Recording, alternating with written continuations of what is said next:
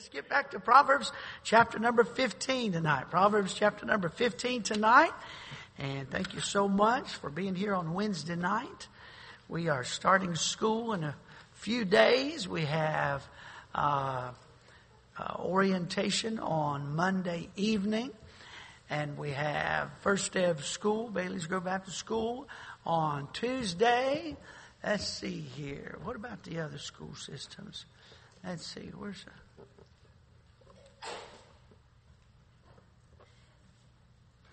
I hate to call somebody up. They're not here when they're always here. You don't know who I'm looking for. Miss Schick knows who I'm looking for. I don't know if they're here or not. Anyway, when did the other schools? Anybody know when the city schools go back? 28th. Who are you pointing to? Nina, when you go back to school? 28th. Okay. All right. So you got a little more breathing room than the kids here. How about the county schools? County schools? Anybody know when? 28th as well. All right. So, all right. And then we have several, of course, we've got several new staff. We praise the Lord for that and excited for them. You pray for them if you would. And then also several new students. How many new students? Do you have any idea? About a dozen new students. So praise the Lord for that. Amen. And we have 13 in the kindergarten class. Not counting the kindergarten. 12, not counting the kindergarten class. So 13 kindergartners. All right. So anyway, pray for Miss Anna and her sanity. All right. That's exciting, isn't it? Proverbs chapter 15. Proverbs chapter 15. And we'll pray. We're going to jump right back in for those that are new to us.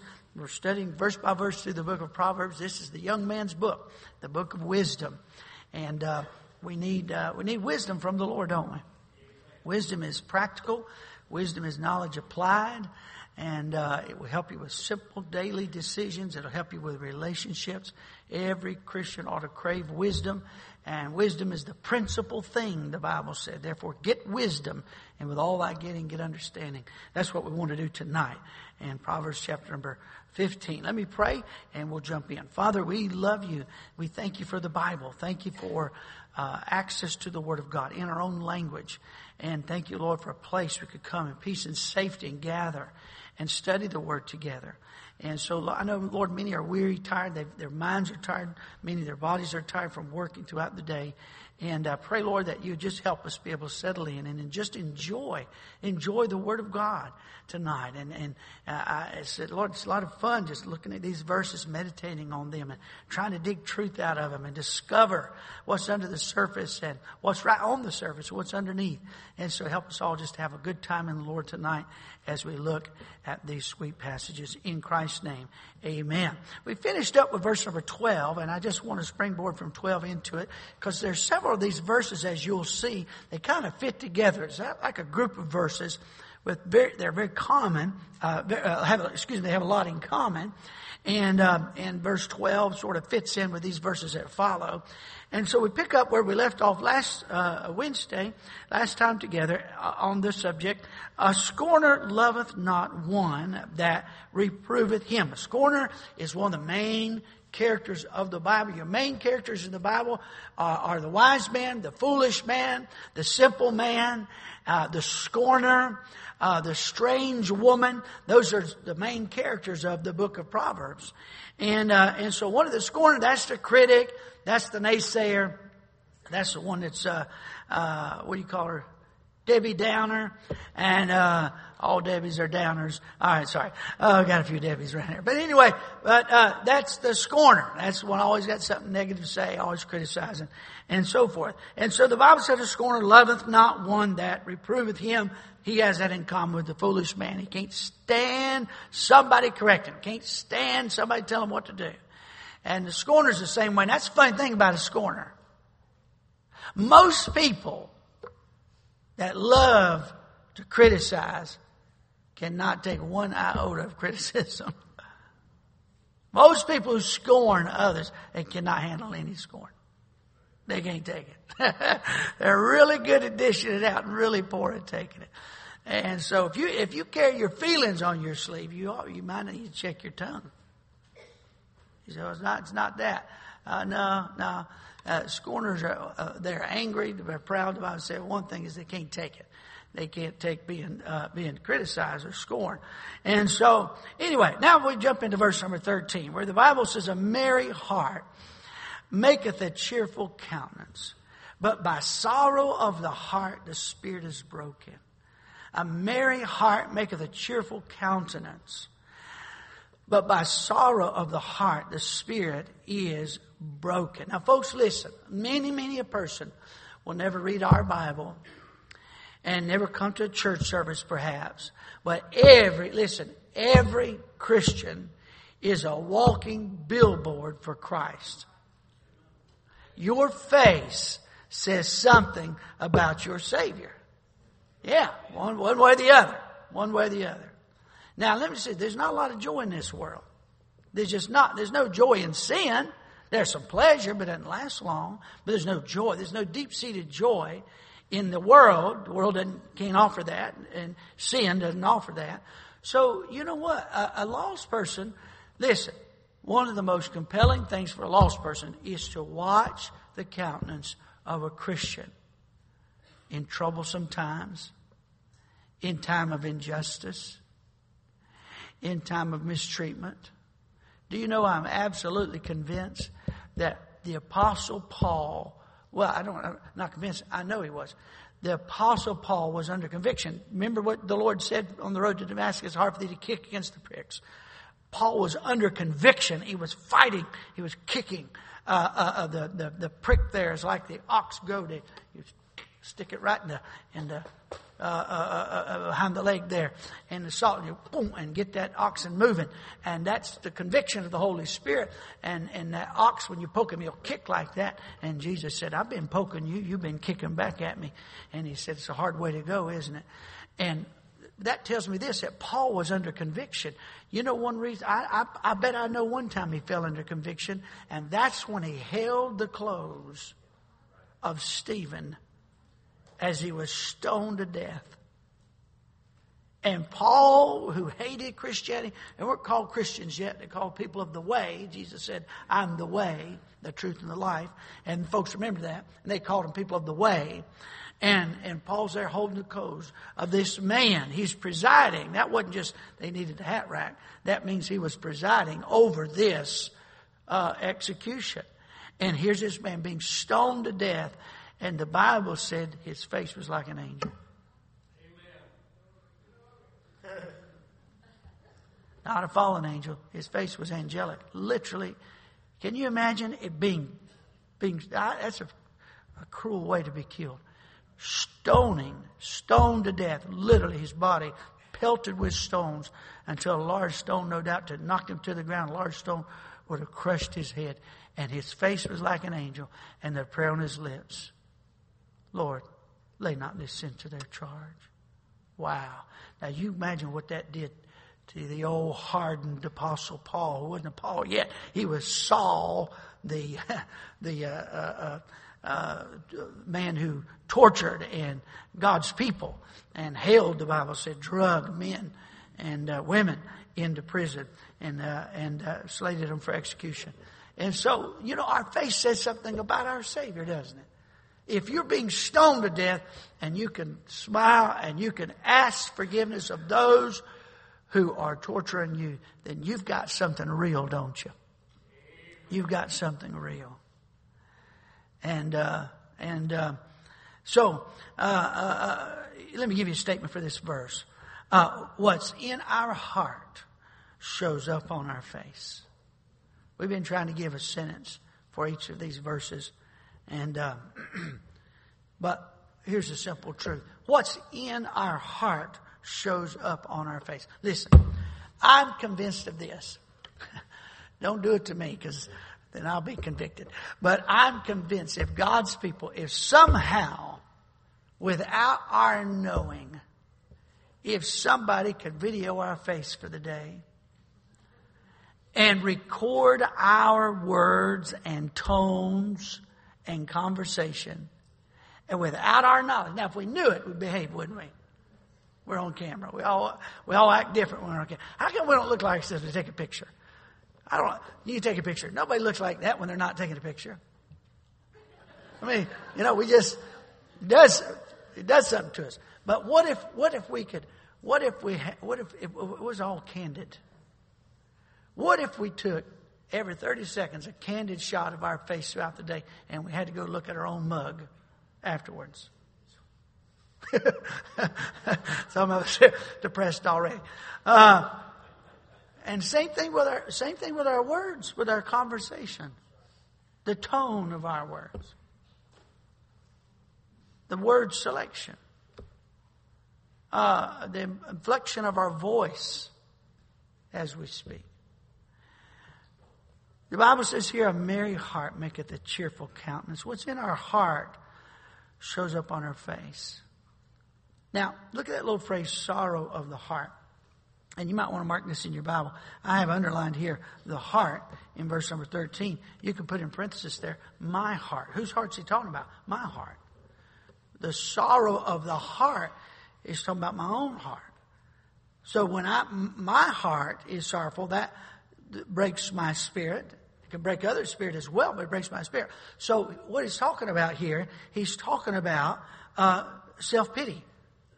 He's talking about feeling sorry for yourself. That's what he's talking about. By sorrow of, I'm so mistreated.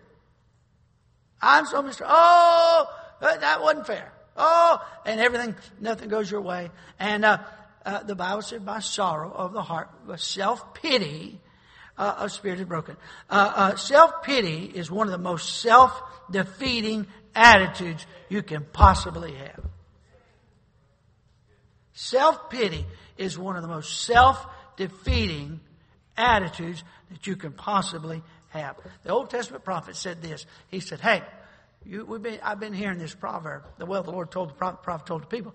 God said, I've been hearing this proverb. The fathers have eaten sour grapes and the children's teeth are set on edge. In other words, Dad made a decision and it put a bitter taste in my mouth. We shorten it this day. It's still a proverb. We used to say sour grapes. And we mean by that somebody's got a bad taste in their mouth over something that happened. Something did. And the man of God said this. God said, we're not going to talk like that anymore. We're not going to use that Proverbs around here. And then he followed it up with this. He said, the soul that sinneth, it shall die. What had happened is, this little sour grape proverb had become an excuse to blame mom and dad and those who came before you for your own bad behavior. Listen, what is wicked, one thing that's wicked about a globalist Marxist mindset, you cannot advance globalism unless you create a victim class. Because the government can't come in and sweep in and save everybody unless you got a bunch of victims. Now here we are, the most prosperous nation on the face of the earth, the most free people in human history. And half of our nation is up in arms for being mistreated. Hogwash. Now I know I'm blessed beyond measure. I understand that. But let me tell you something. We have more to be thankful for than any nation on the face of the earth. And the people that stoke racial tension and stoke class warfare and stoke this victim mentality are people who do not have our best interests at heart. They have their own interests at heart. You mark that down. Listen. Look at the face of the folks burning our cities down.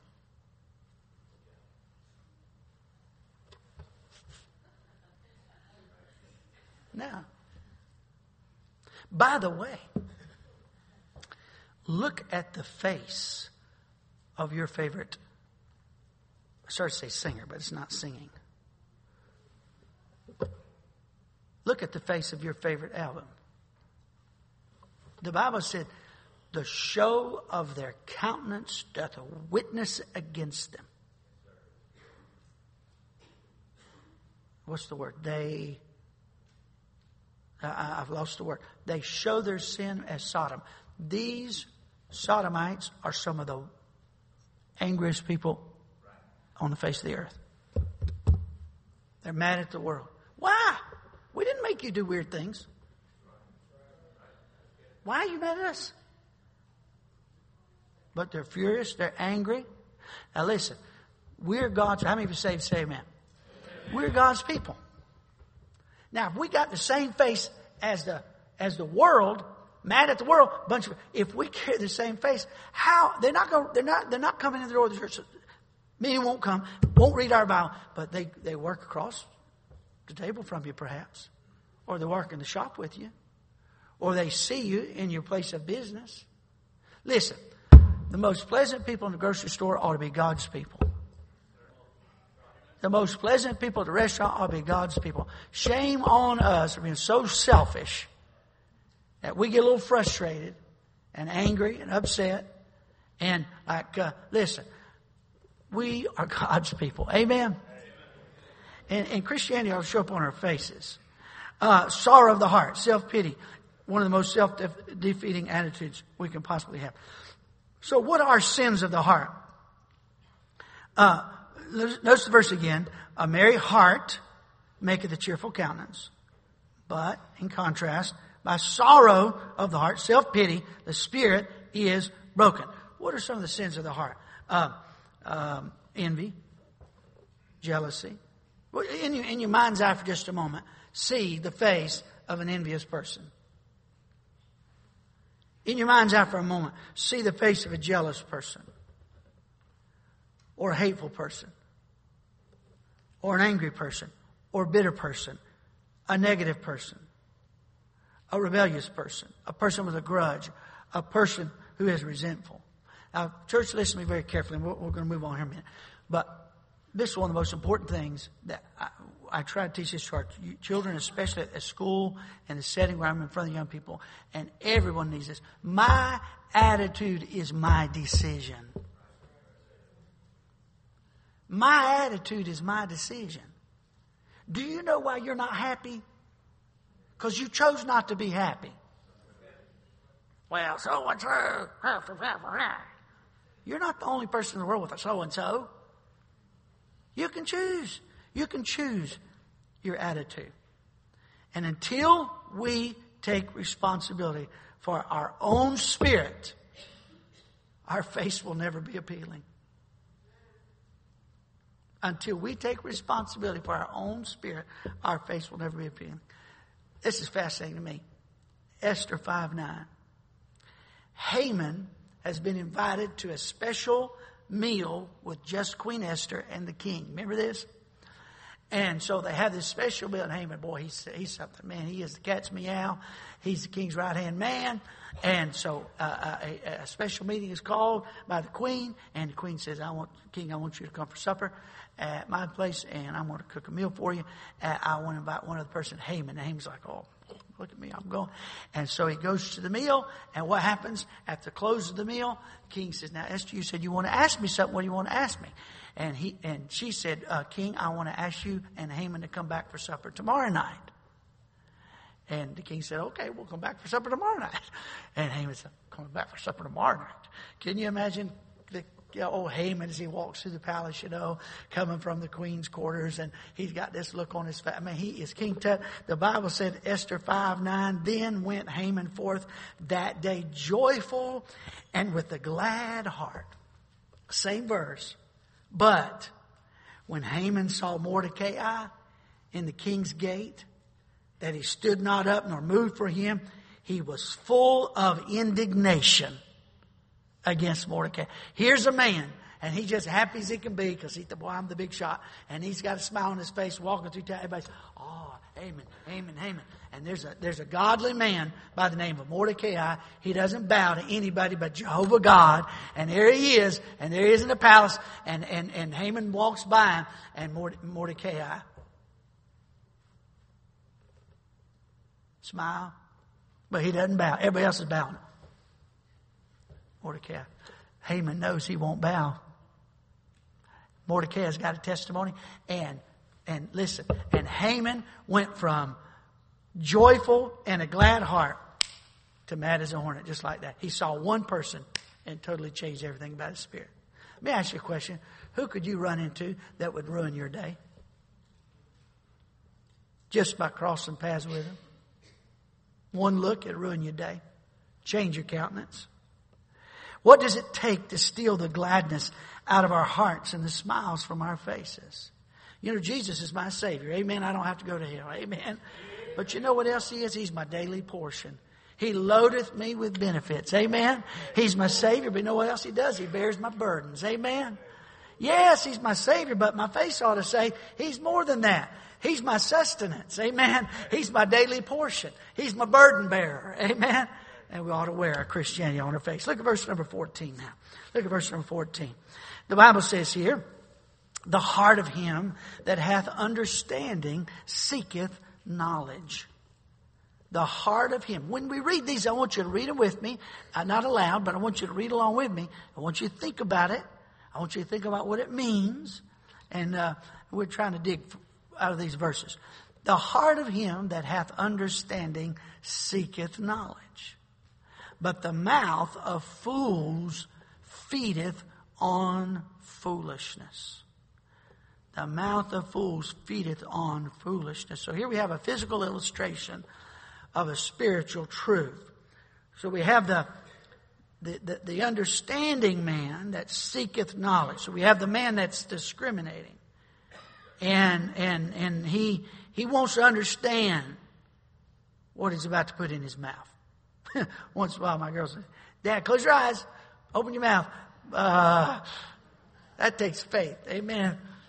And they won't surprise me and try to.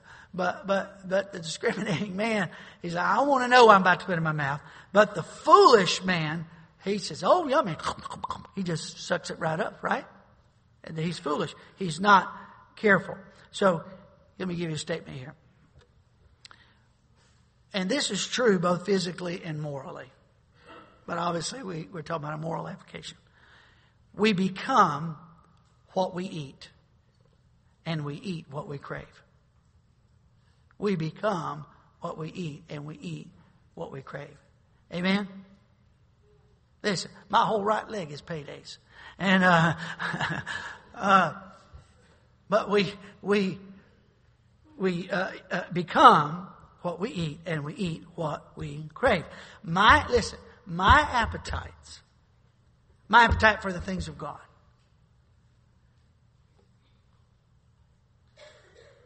my appetite for the things of God diminishes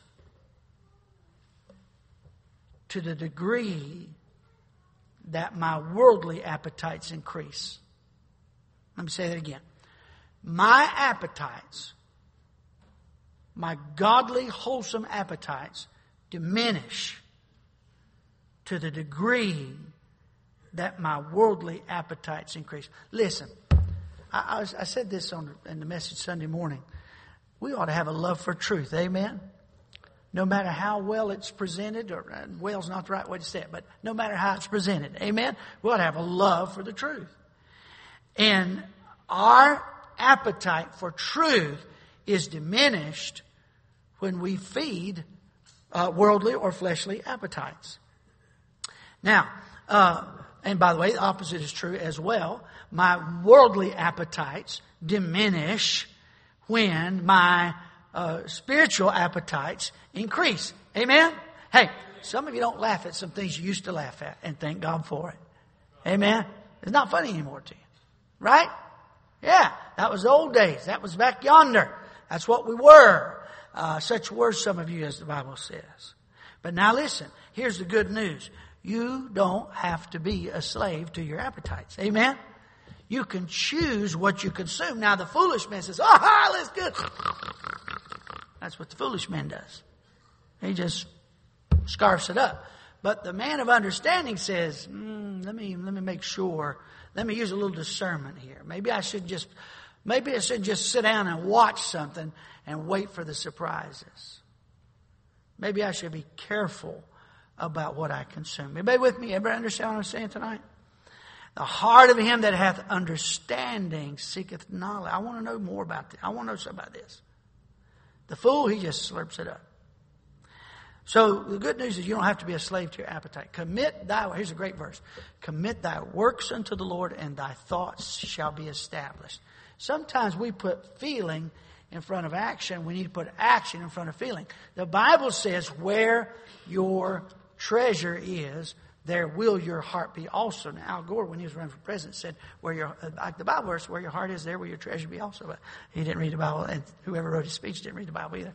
The Bible says the opposite. Where your treasure is, there will your, now, present tense, where your treasure is, right now, there will your heart be also in the future. Now watch me. What's the most valuable thing you have? What's the most valuable thing you have? Your car? Your house? Food in the cabinet? Most valuable thing you have is your time. Because that's your life. Right? How many people would give an entire fortune to have 24 hours more when they get to their deathbed? And so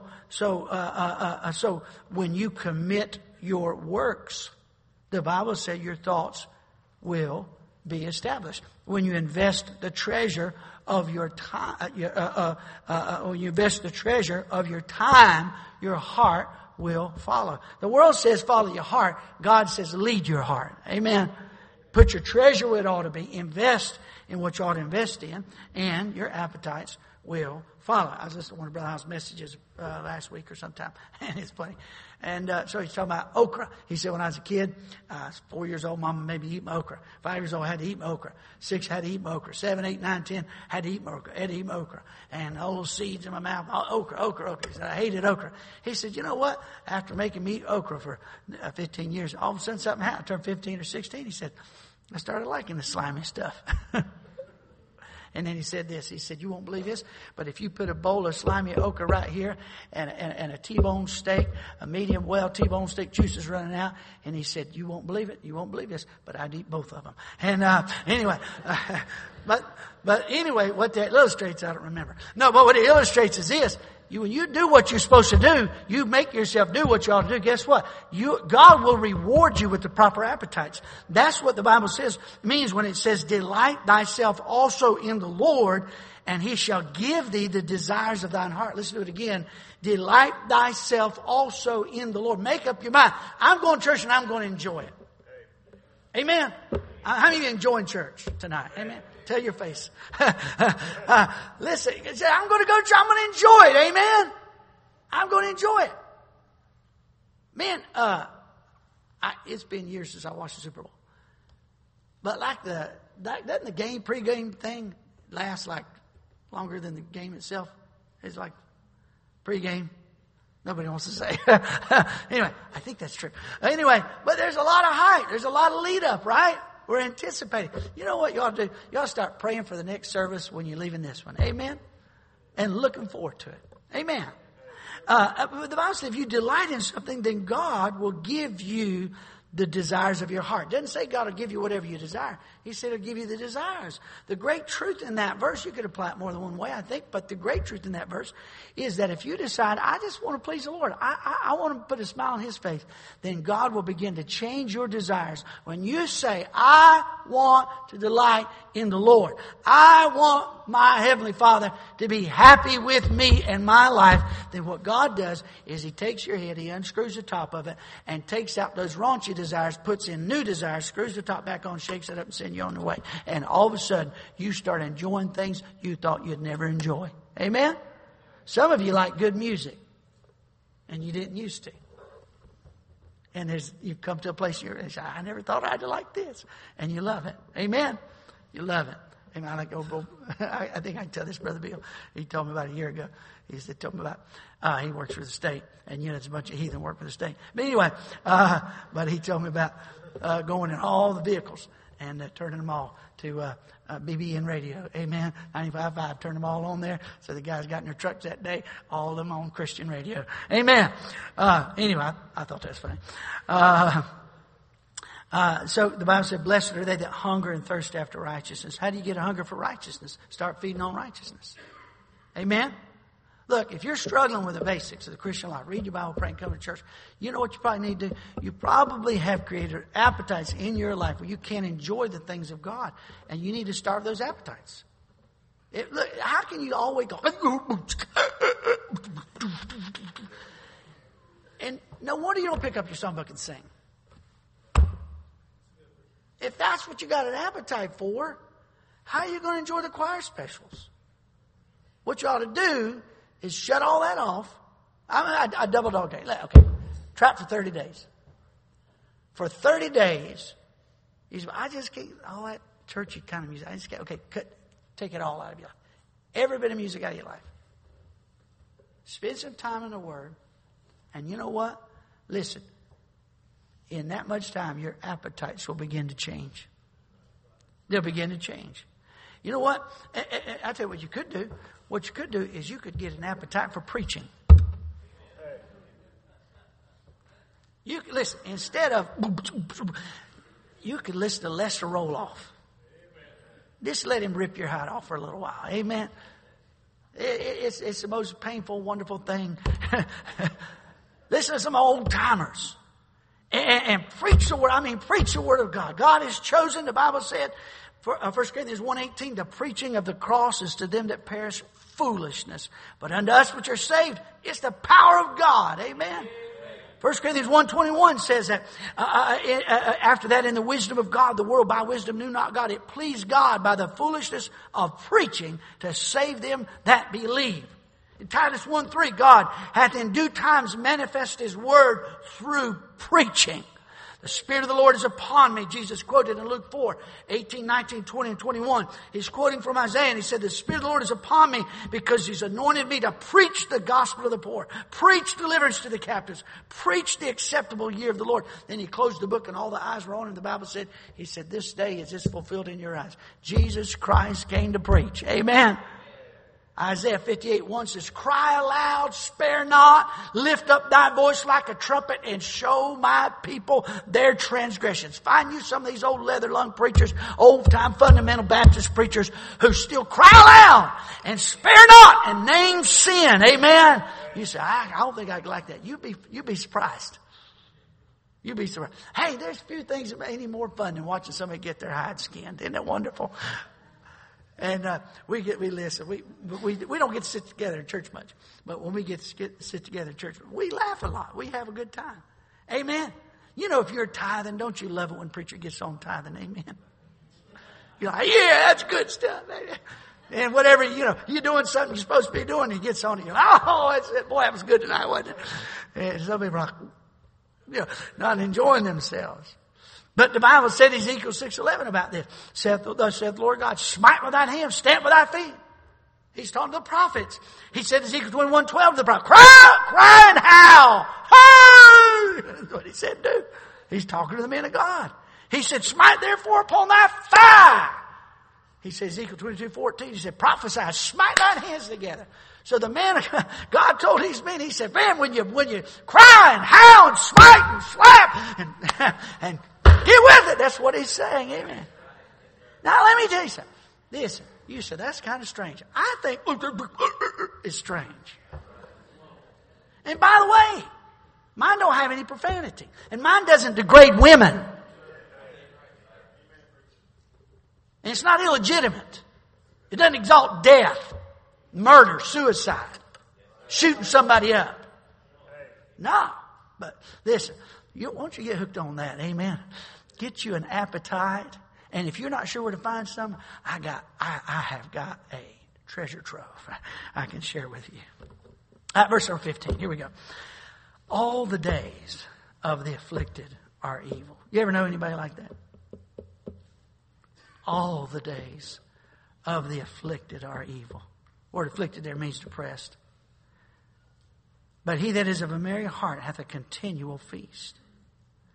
The word evil there means calamity or distress. So here's this person, he's down in the dumps. All the days of the afflicted are evil. Here's a statement for you. By the way, this verse parallels verse number 13 that we read. Look at verse 13. A merry heart maketh a cheerful countenance. Remember that? This verse parallels it. All the days of the afflicted are evil, but he that is of a merry heart hath a continual feast. Here's the statement. You can be so consumed with negatives that you no longer see the good. You can be so consumed with the negatives that you no longer see the good. Everybody has good days and bad days. And the Bible here is describing a person who is always afflicted. I mean, all the days of the afflicted are. In other words, every day is an exasperation. Every day is a calamity. every day is stressed out. And you can be so focused on the negatives of life that you find little to no pleasure in your surroundings. On the other hand is a person living in the same surrounding, in the same social circle, same financial standing, same physical limitations perhaps, and yet he or she enjoys life. And life is wonderful. Life is great. And here's the other one. Oh, life. Oh. And everything's down and depressed. The word picture here is beautiful. And this is our second food picture here. All the days of the afflicted are evil, but he that is of a merry heart hath a continual feast. You know what God is saying? Hey, life is a feast. Life is a buffet. Amen. I believe in that. How many of you believe in buffets? Paul believed in it. He said, I buffet my body every day. Amen. But I remember, hello. I remember, go ahead, you can go ahead and get that. I remember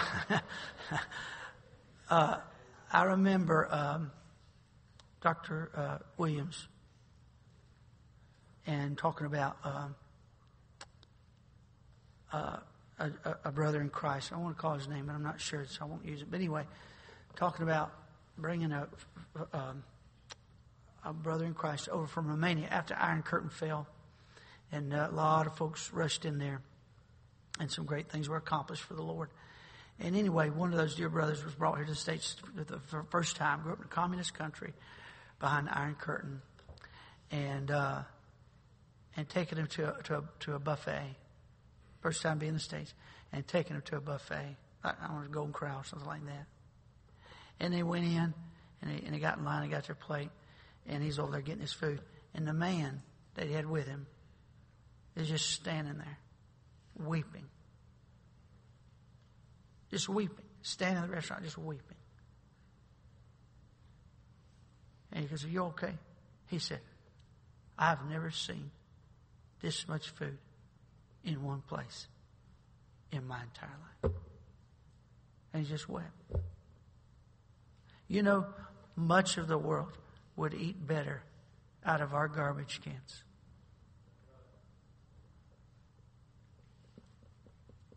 If they could eat out of our garbage cans, they'd eat better than what they're eating now. Do you know there are more people in China that live on less than $2 a day than the entire population of this country? Think about that.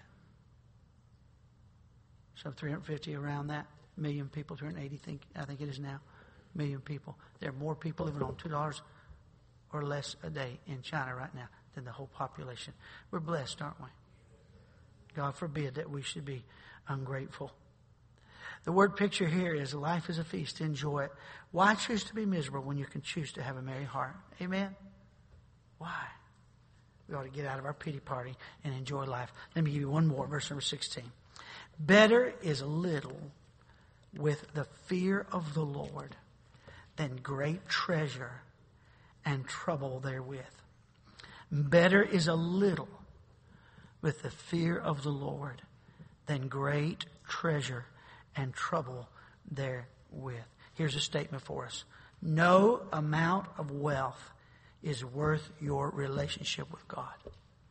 No amount of wealth is worth your relationship with God. This verse says you are truly better off if you fear God and live with contentment. No matter what you have or don't have, you're better. He said, boy, he's better off. And they're doing really good. You're doing really good. You're better off if you fear God, have a reverential respect and awareness of God, and live with contentment. Now, we talked about this a few weeks ago, but there's two ways to be content. Number one, you can get everything you want, or you can want what you have. And it's less expensive to get just to want what you have. Amen. You know we'll finish with this. But you know when we brag on days gone by, you know what we brag on? We brag on the hardships. Nobody says, man, back in my day, I made it through a whole bowl of ice cream. I mean, nobody says that, right? But when we think about the nostalgia is stirred and we think about days gone by, you know what we brag on? We brag on simple days. We brag on simple days. Forgive me for using a secular illustration here, but I think I will because Barney Fife is one of the great prophets. But anyway, I grew up in North Carolina, and somehow or another, I never made it to Mayberry my whole life until about 5 or 6 weeks ago, beginning of the summer. We rode up to Mayberry. I say Mayberry, but it's Mount Airy. Thank you. Thank you. I know my cities. Anyway, but we rode up to Mount Airy, and so of course we had to go to Snappy's and get a pork chop sandwich, and I know we're sitting there eating, and I don't know, I'm a kind of a numbers guy, statistics and things like that. I pay attention to that stuff, and I couldn't help myself. I couldn't believe this little hole in the wall place, and food was great. Food was great. How many been to Snappy's before?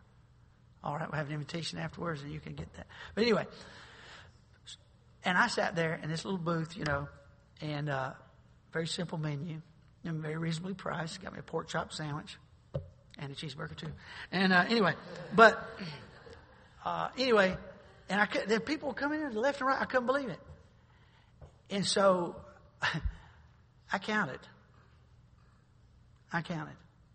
In 16 minutes, 80 people came through that door. In 16 minutes. Now, I didn't the whole time. I did that the whole meal, but I did it for 16 minutes of the meal. I was fascinated. And it was like there'd be a big old line. They had a sign outside. You couldn't come in the restaurant. It's just a line up on the sidewalk because there's no room in the restaurant. I mean, it was packed. And I was like, what in the world? Just watching people come in.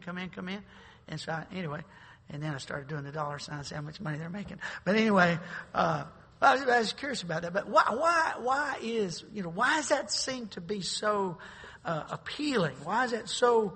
Why is there so much nostalgia and appeal still? That setting. That. Let me tell you something. There's something about a simpler way of living that the fanciest, shiniest, fastest, biggest, it just simply won't give you. And you know what? I know nostalgia has selective memory. I understand that.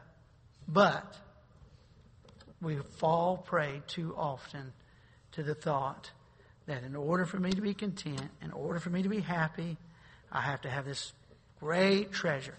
And yet the Bible says better is a little with the fear of the Lord than great treasure and trouble therewith. Treasure brings its own trouble, doesn't it? Treasure brings its own trouble. The less we have to worry about. Amen? But godliness with contentment truly is great gain. Thank you for being here tonight, church. Sure love you. Making Wednesday night part of your week is such an important thing. Thank you. Father, we love you.